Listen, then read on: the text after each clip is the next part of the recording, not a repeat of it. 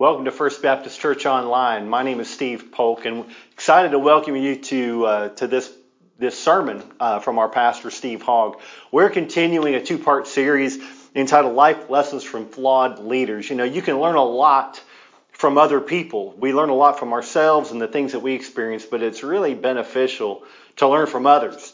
Oftentimes we can learn from people's successes, but we can also learn from people's failures and their flaws. And so today we're going to take a look at Saul. King Saul was the first king of Israel and definitely a flawed leader. So we're going to open up to 1 Kings chapter 9. And Pastor's going to come and lead us through a better understanding of what we can gain from Saul's experience as king. So let's pray together, and when we finish, grab your copy of God's Word and a notepad and settle in, and we'll get ready to grow in our understanding of what God has for us through this flawed leader. Let's pray. God, we thank you for today, for the Word of God, for the characters of Scripture that we get to learn from back in history, that we can see things that we can use today, that we can learn from and apply to our own lives. That even in this case where we're looking at King Saul and his flaws as a leader, that we can definitely improve our leadership qualities by understanding where his shortcomings were. So help us see that today. Help us grow in you today. In Jesus' name, amen.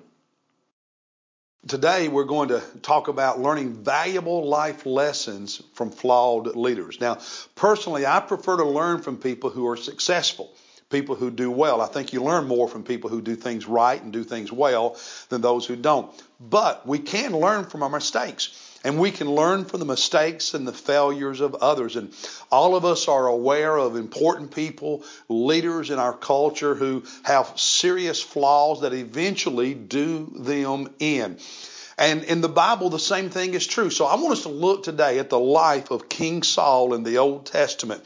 Go ahead and open your Bible with me, please, to the book of 1 Samuel chapter 9. And we're going to look at Saul's flaws that undid him as the first king of Israel and ask the question, what can we learn so that we do better? What can we learn so that we live life victoriously and don't make the mistakes he made? Now, Saul was the very first king of Israel. He was not a man who sought leadership. He was even reluctant. In a sense, you could say it was thrust upon him, because God chose Saul to be the first king of Israel. And he had skills. He had abilities. And then God empowered him and was with him, and he had great potential. But his flaws got the better of him, and he wasted that potential and eventually lost the kingdom, and God raised up David to take his place. Well, what can we learn from his story? We first meet Saul in 1 Samuel chapter 9 in verses 1 and 2. So if you have your Bible, read with me. It says, there was a man of Benjamin whose name was Kish. This is Saul's father, and it goes on to tell who he was. Now in verse 2, he talks about Saul. Kish, he had a son whose name was Saul, a choice and handsome man, and there was not a more handsome person than Saul among the sons of Israel.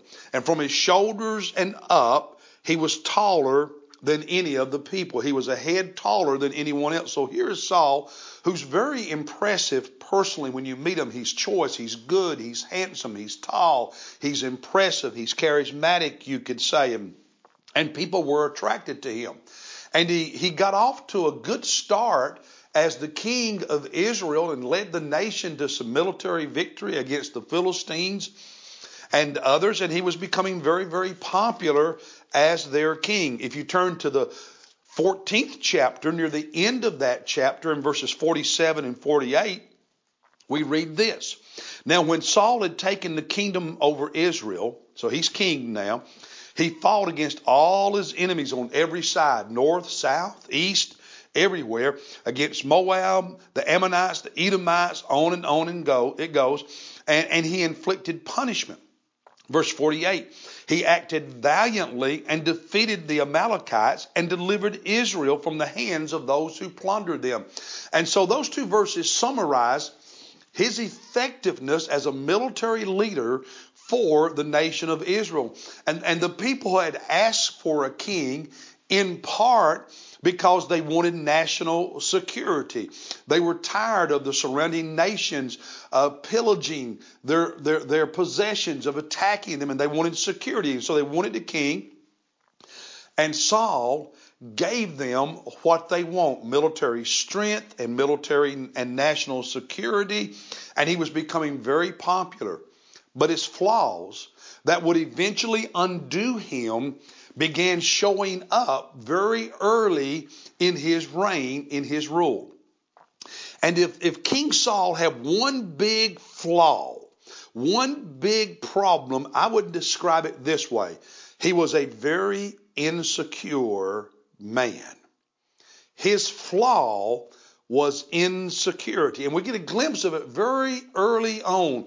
In 1 Samuel 10, Samuel calls the nation together so they could anoint Saul as king. Think of it as his inauguration day. So they're going to anoint him as king. And it's time for him to be anointed. And they can't find Saul. In fact, he's hiding. And they had to go get him and bring him out so they can anoint him king. And that one little incident in the very beginning just gives us a clue about the insecurity this man had. Even though he was very skilled and talented, even though God had called him and God had empowered him, his insecurity was going to be a flaw that he would battle the rest of his life, and eventually it would destroy him. Now, I know that some of you listening right now are insecure. I get that. Many of us are, and the truth is all of us are at times and in certain areas of life. But the truth is, we have to either grow out of it, grow beyond it, or we have to learn how to manage it. Because if we don't, it will get the better of us. Several years ago, I read a little book called Soaring with Your Strengths. And the premise of that book is that we succeed in leadership, in life, in business, whatever, by focusing on our strengths, not our weaknesses. Not spending all of our time trying to turn a weakness into a strength, but instead focusing on our strengths. But there's a caveat. You cannot ignore your weakness. You must learn to manage it so that it doesn't defeat you. Not so much turning it into a strength, but managing it in a way that it does not get the better of you.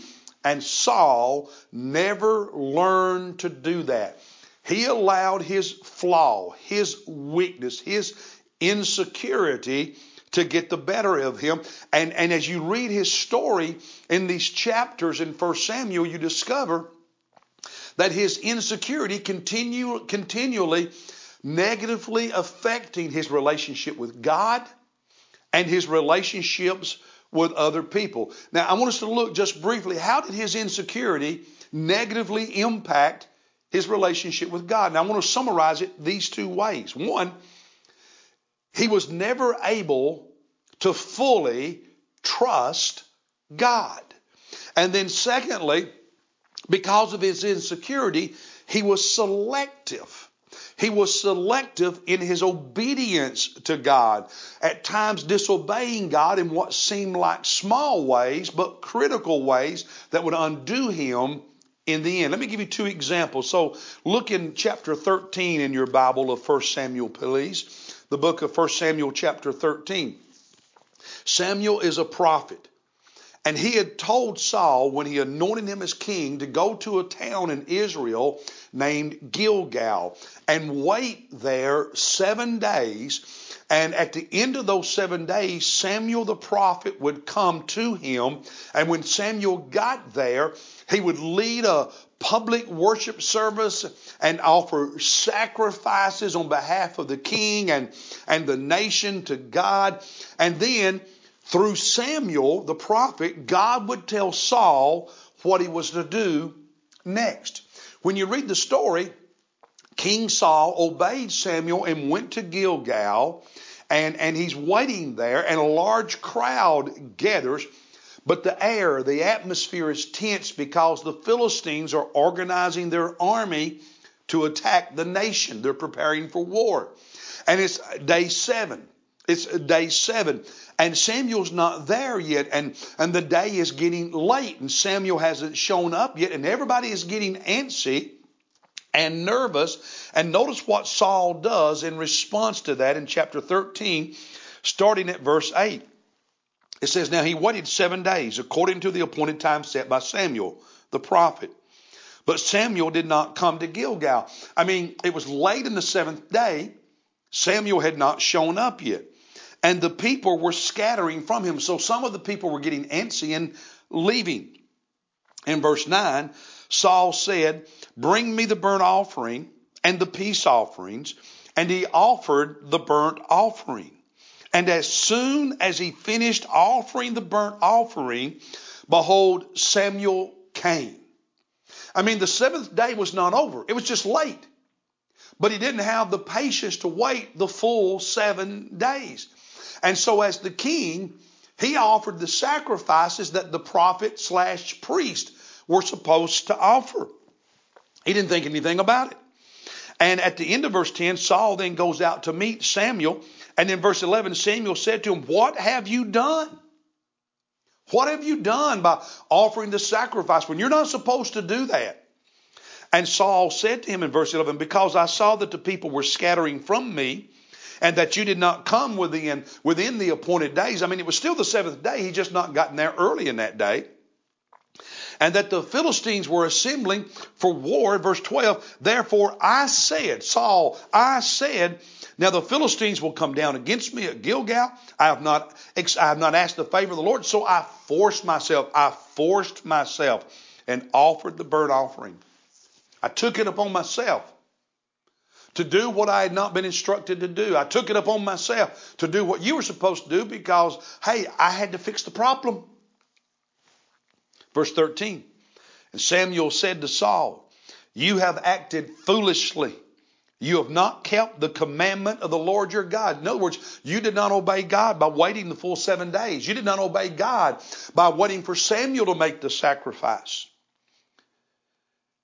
He said if you had, at the end of verse 13, God would have established your kingdom forever. Your descendants would have ruled Israel. In verse 14, but now your kingdom shall not endure. And the Lord has sought out for himself a man after his own heart and appointed him to be ruler over his people. Saul, your children will not be king. God is going to raise up someone else. Now, when you read that story, and there's others, King Saul seemed to always be affected by what other people were doing, by the reactions of others, by whether or not they were standing with him, whether or not he was popular, whether or not he could keep them with him, whether or not they were praising him. His insecurity seemed to always affect his decisions. And circumstances and people's reactions seem to always cause him to do something just a little bit wrong and not fully trust God and not fully obey God. And this story is just one example of that. It's as though his thoughts were not centered on God and what God had commanded and what God wanted and what God expected. His thoughts continually went to, well, the people are doing this, and therefore that means they feel this way about me. And his insecurity kept getting the better of him. Too concerned about his status, too concerned about his popularity, too concerned about what people were doing and what that said about him and about his position. One more example of how his insecurity got the better of him in his relationship with God. In chapter 15 of Samuel, there's a battle with the Amalekites, and God through the prophet Samuel tells Saul, when you all fight the Amalekites, you are to totally destroy them. And you are to not keep any of the livestock or any of their possessions as the spoils of war. You are to keep nothing. And so Saul leads the Israeli army into battle, and they win a great victory. And they capture the king of the Amalekites, but rather than executing him as they had been commanded by the Lord, Saul allowed the king to live. And he and the people kept the best of the spoils of war in violation of what God had told them to do. And so Samuel the prophet shows up. He confronts Saul, and Saul argues with him and said, I did obey. Well, he did for the most part. But in just a little way, he did not, because he let the king live, and he wasn't supposed to. And they kept just the best of the spoils. They didn't keep any of the rest of it, most of it, but they kept the best. And so in 1 Samuel 15, in verse 21, the Bible says the people took some of the spoil, sheep and oxen, and the choicest of the things devoted to destruction they were supposed to destroy and not keep, to sacrifice to the Lord your God at Gilgal. This is what Saul is arguing to Samuel. And Samuel said to him in verse 32, has the Lord as much delight in burnt offerings and sacrifices as in obeying the voice of the Lord? To obey is better than sacrifice. To heed, to listen to and obey what God says is better than the fat of rams. Okay, Saul, your excuse is you kept just the best so you could give it as a sacrifice to God. But God had told you don't keep any of it. And you have your ways of justifying disobeying just in a little way. Just in a little way. And we find out that the reason, again, for this small disobedience was his insecurity. Look at verse 24. Saul said to Samuel, I have sinned. He finally owns up to it. I have indeed transgressed the command of the Lord and your words. Now why? Because I feared the people and listened to their voice. The people were saying, why can't we keep some of this stuff? And rather than being a leader and doing what was right and doing what God had obeyed, he wanted their favor. He wanted them to like him. He wanted their applause. He wanted their approval. And that insecurity got the better of him. Disobeying God. Not big. I mean, he destroyed all the army. He just let the king live. He didn't keep any of the spoils except the very best. It's just a small disobedience. But you see, a lack of integrity in small things matters. Disobeying God in little ways because you want someone to like you. You want to protect your position. You want to protect your status. You want to hold on to your power. And it moves you, that insecurity motivates you to disobey God even in a little way. Will always cost you. And the result of this, Saul lost his kingdom. Now, real quickly, there's some lessons for us from all of this. One is a good start does not guarantee a good finish. See, Saul got off to a good start, united the nation, led them in military victories and national security. But his rule ended horribly in military defeat and death. Abandoned by God, pushing everybody out of his life. A good start does not guarantee a good finish. And sometimes God will give someone a great opportunity, put them in a great position, give them great people in their lives, but their insecurity causes them to do little things over the years that eventually rob them of all that. A good start does not guarantee a good finish. In verse 35 of chapter 15, Samuel grieved over Saul, and the Lord regretted that he had made Saul king over Israel. A good start does not guarantee a good finish. Lesson number 2. Selective disobedience. I'm sorry, let me rephrase that. Selective obedience. Selective obedience is still disobedience. You see, Saul obeyed God for the most part. But his insecurity caused him to not obey God occasionally in those little things that really turned out to be big things. He partially obeyed. He selectively obeyed. And selective obedience is still disobedience. We need to obey God no matter how it makes us look in the eyes of others. Lesson number 3. Insecurity can be destructive on so many levels, in so many ways.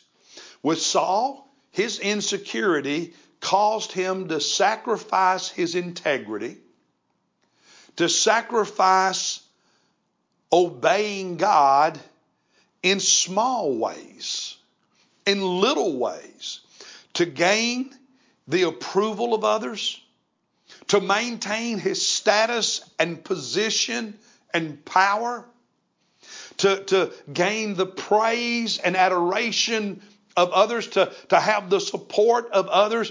And so he would knowingly disobey God in little ways, do things he shouldn't do in little ways, do things that were wrong in little ways, because he saw that as a way to manipulate others to still like him and praise him and support him.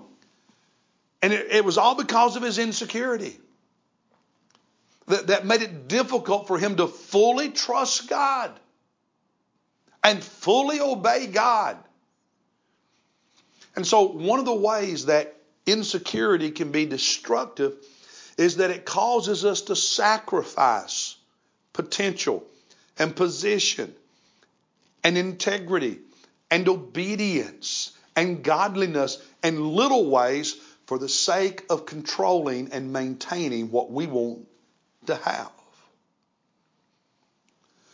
A second way insecurity is destructive is that it can cause you to struggle to trust people. It can cause you to question people's motives over the very least of behaviors. An example that we don't have time to read about in the text this morning is Saul's relationship with David. Go ahead and turn to 1 Samuel 18. We'll look at it just a little bit. You'll remember David, as a young guy, kills Goliath, and Saul is so impressed that he makes David a leader, one of the leaders in his military. And David would lead part of the army to many military victories in the days to come and add to the security of the nation. He was a good soldier for King Saul. And David is becoming popular with the people. It doesn't mean Saul is losing popularity, but it means David is also becoming popular. And after he kills Goliath and leads the army into these military victories in chapter 18, verses 6 and 9, notice this. It happened as they were coming, when David returned from killing the Philistines, one of those military excursions, that the women came out of all the cities of Israel singing and dancing to meet King Saul. They were not abandoning Saul. They wanted to see their king. They had tambourines and there was joy and musical instruments. And in verse 7 they were singing. The women sang as they played and said, Saul has slain his thousands and David his 10,000s. They didn't put Saul down. They weren't turning their back on Saul. They weren't abandoning him, but they were also praising David and giving him credit for the great things he had done. But David's increasing popularity and the fact that the people were attributing to him more than they were attributing to Saul, his insecurity couldn't let him handle that. So in verse 8, Saul became very angry, for this saying displeased him. And he said, they have ascribed to David 10,000s, but to me they have ascribed thousands. I need to have more attention. I need more credit. I need more praise. Verse 9, Saul looked at David with suspicion from that day on. David had done nothing against Saul, nothing wrong. He had served Saul faithfully and served Saul well and done a great job and was receiving the popularity and praise he deserved. But Saul's insecurity could not handle that because he thought in his mind it reflected poorly on him. And so as you read these stories, King Saul orders his men, his army, if you will, to execute, to kill David. And David spends the next several years running and hiding. Saul is consumed with David and his desire to kill him. And he spends time chasing David all around the country. And this insecurity and this jealousy and this attitude stays with Saul the rest of his life until he eventually dies in battle. And one of the things that's tragic is David could have been a great asset to King Saul, a great help. But Saul's insecurity and jealousy could not allow him to see past his own emotions and his own insecurity. David was good to Saul, never betrayed him, never harmed him, never did him wrong, even though he had opportunities to do that. He tried to help Saul, but Saul could never deal with his own issues. And so he pushed David away and he pushed other people away because he couldn't trust people. He couldn't deal with his own insecurity.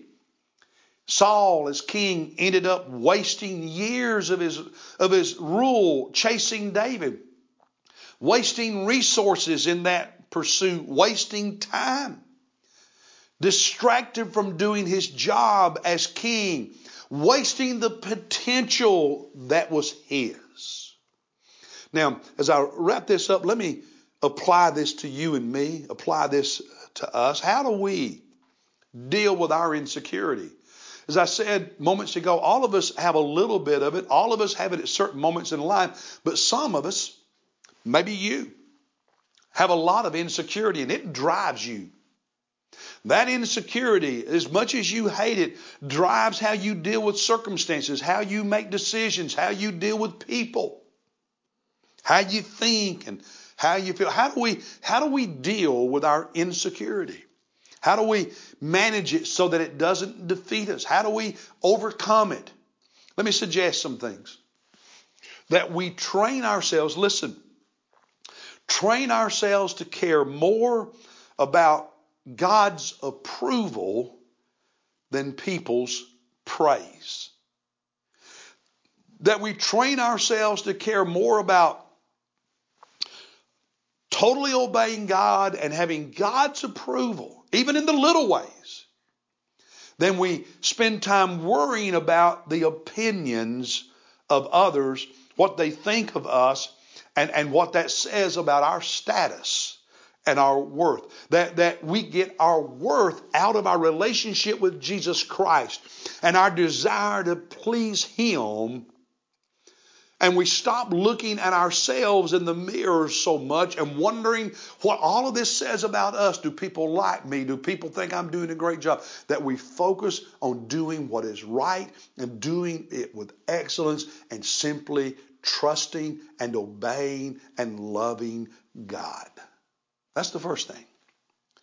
The second thing is that we learn, that we train ourselves to grow in faith and trust God more and more and more.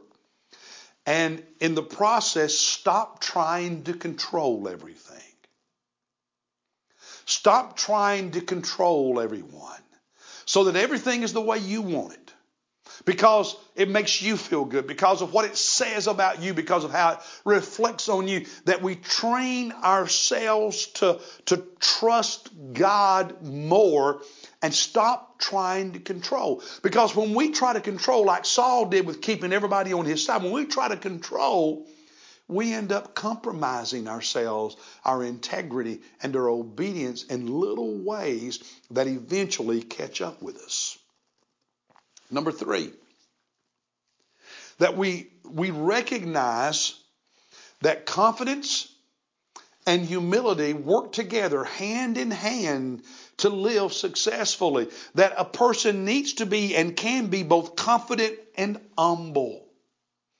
King Saul, chosen by God, given a great opportunity, and he was effective as a military leader. There was good that he did. But what if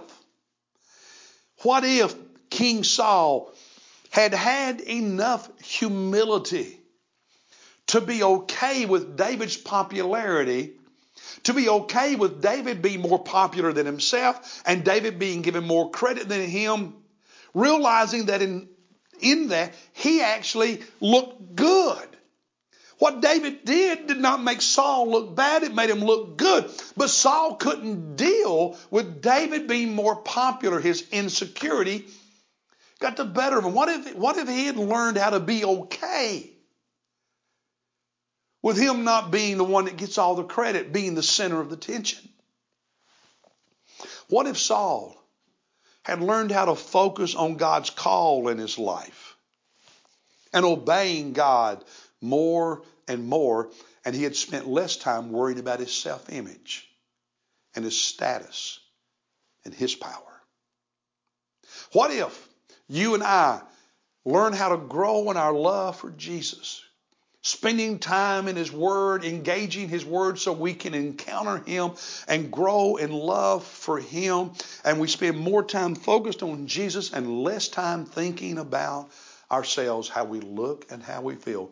It might just change everything in our lives. I think Saul teaches us a valuable lesson about life, that insecurity will undo us if we don't learn to focus on Jesus, love Him more, trust Him more, and quit thinking about ourselves and how we feel all the time. What does this mean for you? What do you need to do? Get on your knees right now and talk to the Lord about it. God bless you. I'll see you next time.